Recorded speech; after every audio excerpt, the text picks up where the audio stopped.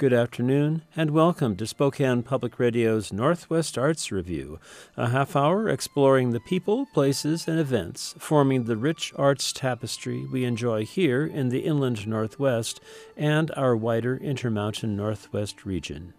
I'm Jim Tevenin, pleased to be your guide on this journey. Today, we celebrate winners of Spokane Art's most recent round of grants as Chris Massini talks with Ponies in the Park author Mary Carpenter and illustrator Mary Pat Canale.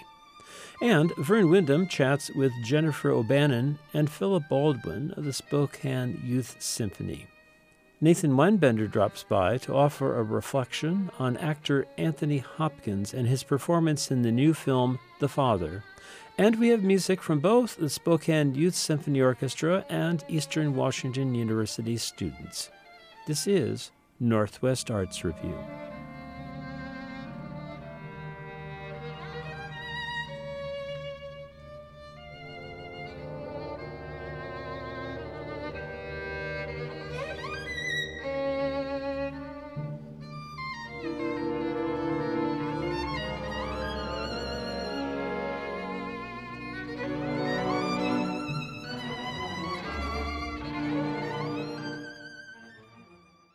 For Spokane Public Radio, I'm Chris Massini.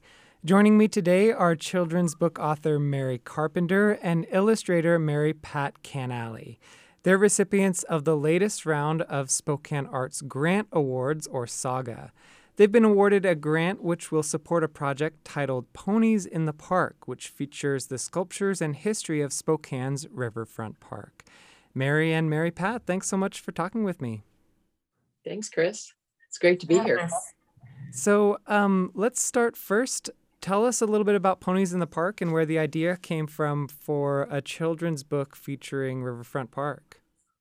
Okay. I moved here about 7 years ago, and I had a daughter that was in third grade, and they were learning about the area. And so when I moved here, we were looking at things, exploring the area, going down to Riverfront Park, and we did a lot of reading about the carousel, and I fell in love with the history of the carousel, that Charles Luoff was commissioned to build the carousel, and that the person didn't end up paying him. When that happened, it became a wedding present for his daughter, Clara. And so it initially was in Natorium Park. But anyway, I thought the history was really unique, and I have always told stories. And so my daughter and I started telling stories about the carousel and the park and things coming to life. And so that's kind of how the story of Ponies in the Park began. Yeah, and tell us a little bit more about the story. Who's the character in the book and what happens as they explore the park? Yeah, so the story is about a little girl named Grace, and it's a story about how moonlight mixed with magic dust and a little girl's wish allows the carousel and the art in the park to come to life one night, and they have a magical adventure. And I can't tell too much more because you got to read it to find out. Give the story away, yeah.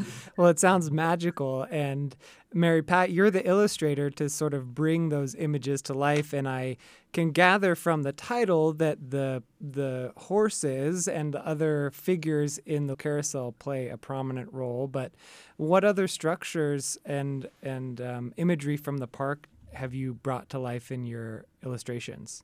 Well, Chris, I'm just going to back it up a little. One of the things that Mary and I are doing, which is also part of the grant, is this is an ongoing process that we are sharing on our website, which is www.poniesinthepark.com, for teachers, readers, parents to follow along from the idea, Mary's idea of the story and the telling. And we're going to work with, have available for teachers and homeschooling to be able to follow the process from idea to generating, and then actually printing this in a hardback form book, which we'll give to schools. That sounds like such a fun process, and so neat that the public's going to be able to follow along as it develops rather than just sort of seeing it on the shelf. I'm talking with Mary Carpenter and Mary Pat Canale. They're artists and writers and illustrators of a new children's book called Ponies in the Park, which features the sculptures and history of Spokane's Riverfront Park.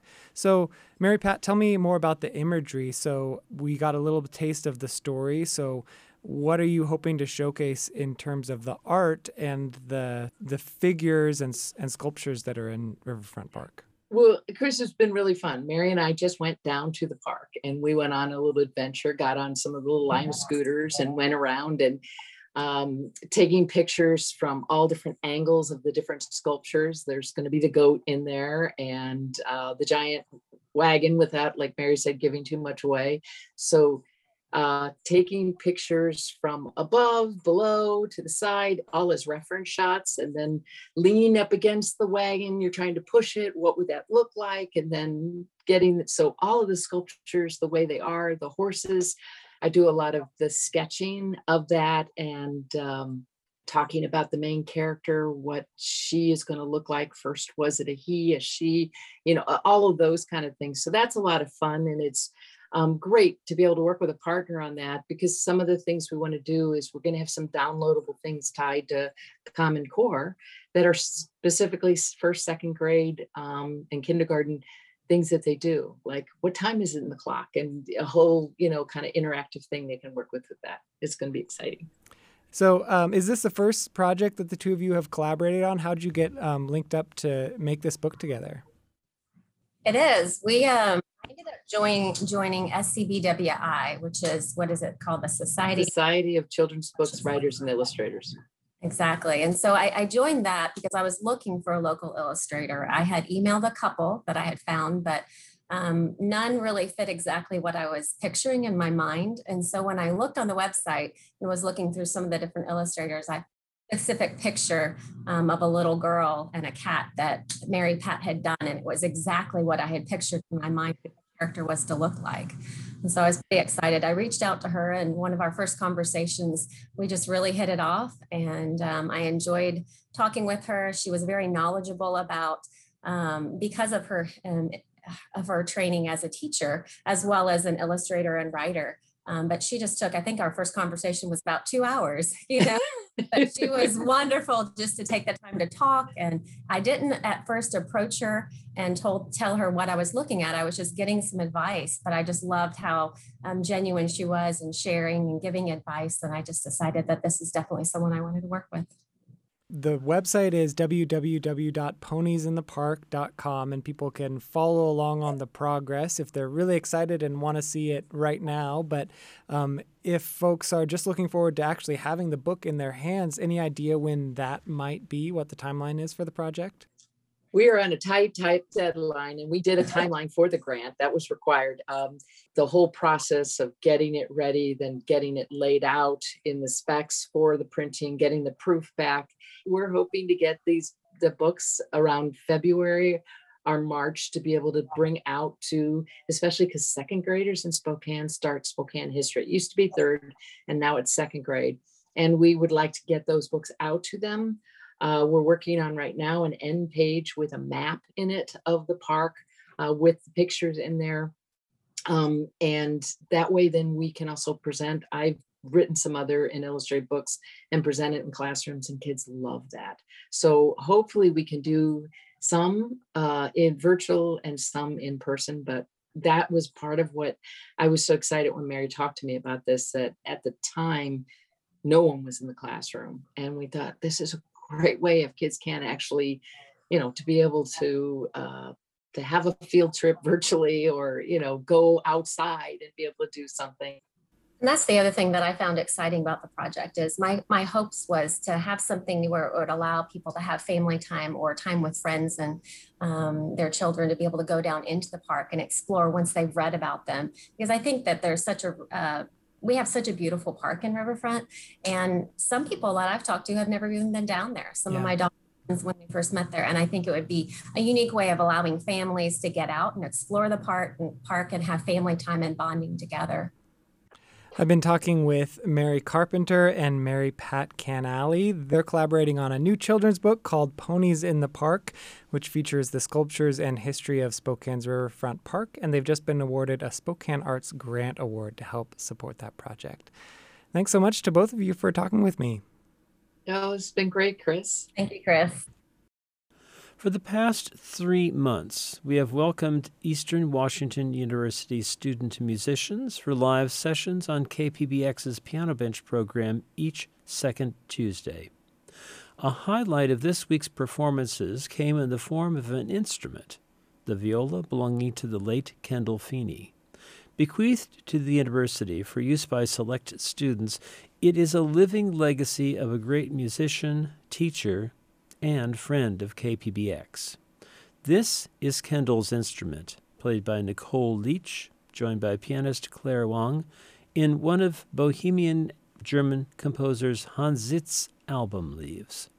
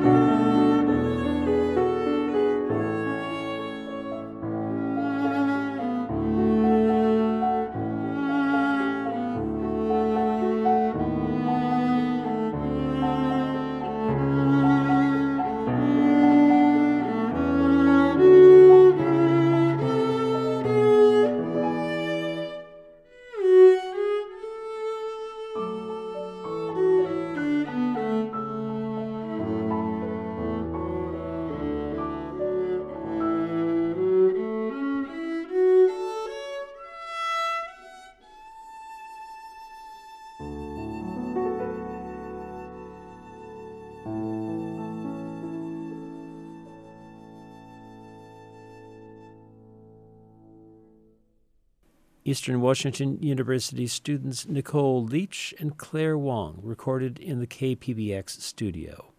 You can hear the entire Piano Bench session as a From the Studio podcast at SpokanePublicRadio.org.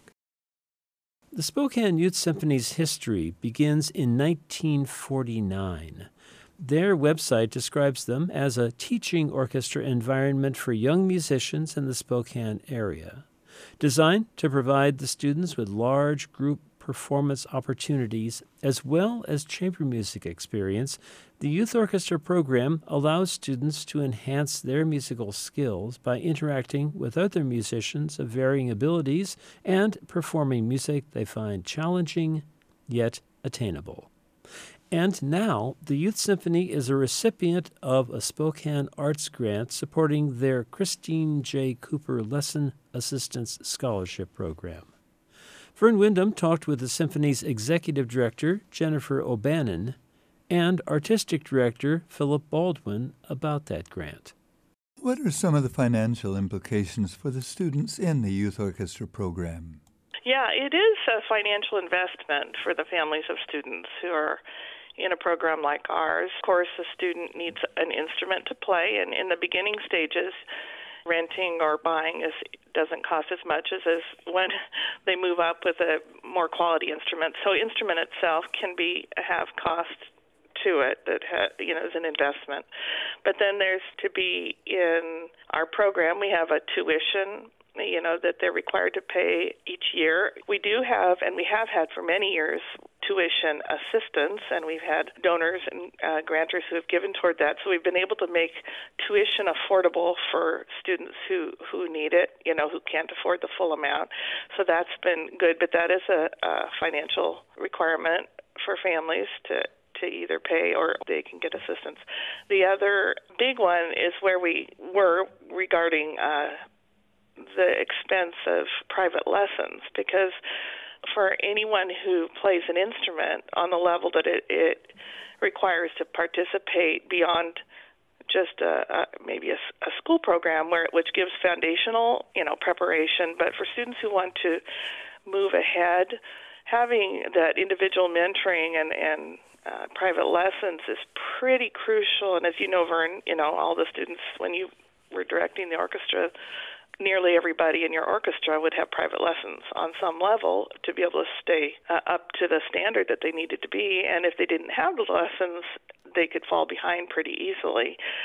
And so it was on my mind for a long time that can be probably the most expensive aspect of being a young musician, is those weekly lessons, paying a teacher, a quality teacher, to help them. And so that has been an issue that we didn't have a real good answer for a long time, how to help students whose families were struggling that way. And I saw that there would be a number of students who would come in our program and they would get in. We'd have the tuition assistance for them. But if the parents couldn't afford private lessons, it made it difficult for them to keep up with what they needed to be able to do skill-wise. And so that's what this the grant is helping with, this program that we were able to initiate about 3 years ago, actually put into effect more like 2 years ago.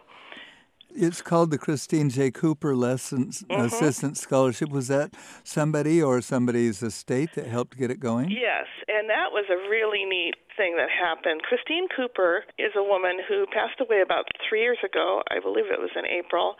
And she had been a donor to our program prior to that, and I didn't know until her son called me and said that she had passed away, and the family knew that she really did support what we were doing, and they felt like we would be a worthy organization to donate to. And so they, as a family, really wanted to help us in some way, and he asked what our needs were. And I said, well, I'd really like to see a grant to get something started for students who can't afford private lessons. And so that's how it started. And so it was named after his mother, and the family decided to get the program going. And her sons, Ethan and Grayson Schaefer, they and their family gave us a sizable amount to get us started, but where we knew that over time we would need more funds to keep it going, because it's something that's used every month to subsidize lessons for students. And in the beginning, getting families aware and getting private teachers aware, it's kind of a slow process to start any brand new program. But now it's picking up speed and become aware that those funds would run out fairly soon. So along with some other support we got from another donor last year, we've been able to keep going for a couple years. But the Saga grant is enabling us to keep moving ahead strongly and keep growing the program to include more students and more private teachers. So it did start based on the family of Christine Cooper, who wanted to honor her and her legacy by things she really cared about. She had communicated to me the desire to help students get some instruction, so I knew private instruction meant something to her. That's how this all linked together. So we started it, with the hope to keep getting funds to continue the program. Jennifer O'Bannon, the executive director of the Spokane Youth Symphonies. Philip Baldwin is the musical director of the organization, and he backed up the need for this new program. Well, the private teachers are our lifeblood. They are the people who are training these wonderful young musicians to play their instruments well. Especially as a string player, this is not something you get good at without a private instructor. Winds and brass have a little more advantage in the sense that they can do some self-teaching, and we've got some wonderful programs around town. But it is an instrument where you can get quite proficient without a teacher. But that, as I say, is not possible on string instruments. So this grant really makes it possible for many of our younger students to get lessons when they might not be able to afford them otherwise. I'm lamenting just a little bit. I'm seeing a drop in the number of students willing to start string instruments, and yet we have all these amazing teachers in town. So if you know of anybody who's looking to start a string instrument, the Youth Symphony organization is a great place to explore that, and this new grant will help students study privately. And here is one of the Youth Symphony's most high-profile alumni, violinist Jason Moody, joining the orchestra in 2000 as soloist in a bit of Jean Sibelius's violin concerto. Vern Windham conducts.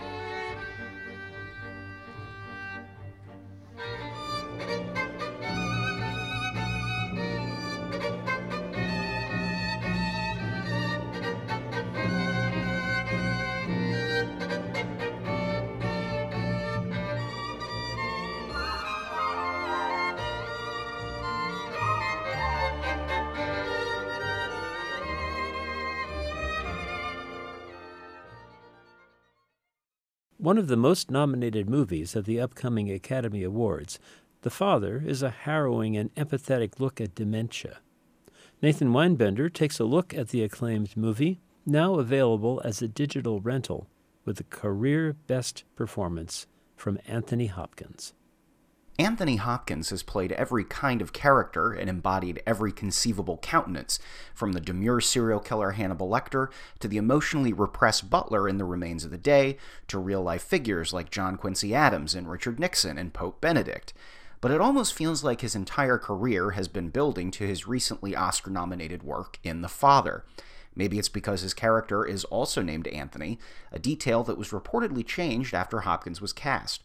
He's an elderly man living in a posh London apartment, and he seems like a revolving door of different personalities, sometimes cantankerous, sometimes spry and playful, other times forgetful and even a bit naive. That's because, we soon learn, Anthony has dementia, and his environment is always shifting around him, mercurial and confounding.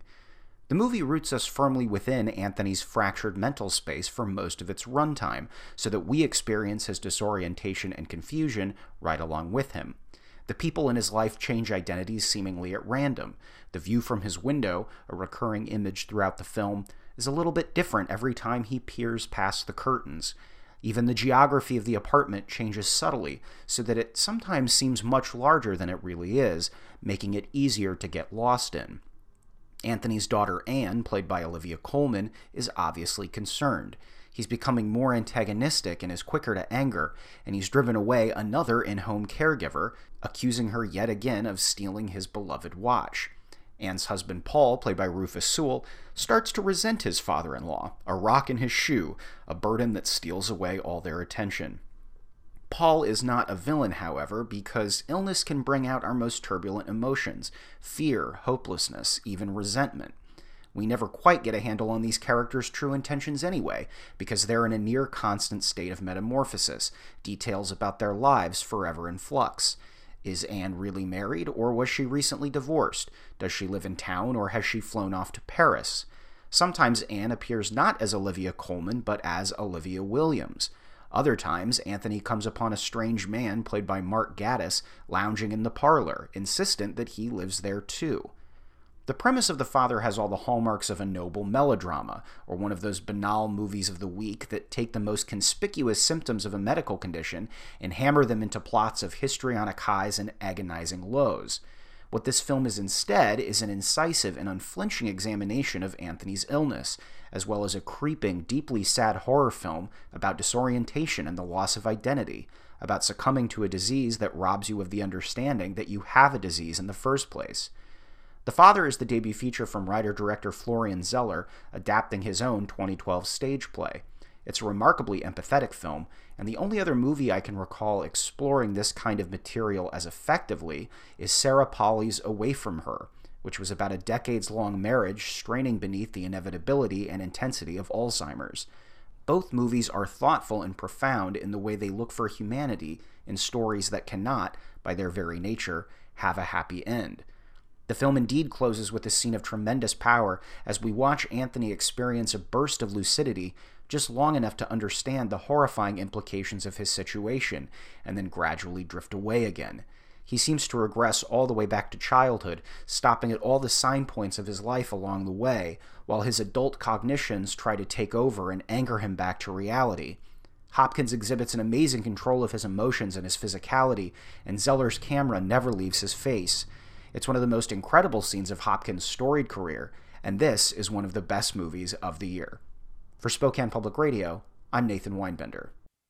Nathan Weinbender is film and music editor for The Inlander and a co-host of Spokane Public Radio's Movies 101, heard Friday evenings at 6:30 here on KPBX, the home station of this program, Northwest Arts Review. Thanks for listening to Northwest Arts Review. I'm Jim Tavenin. Help today came from Chris Massini and Vern Wyndham. Thanks as well to Mary Carpenter, Mary Pat Canale, Jennifer O'Bannon, Philip Baldwin, Claire Wong, Nicole Leach, and Nathan Weinbender. The Spokane Youth Symphony and solo violinist Jason Moody take us out with the close of the Jean Sibelius Violin Concerto. Please join us again next week for another Northwest Arts Review on Spokane Public Radio.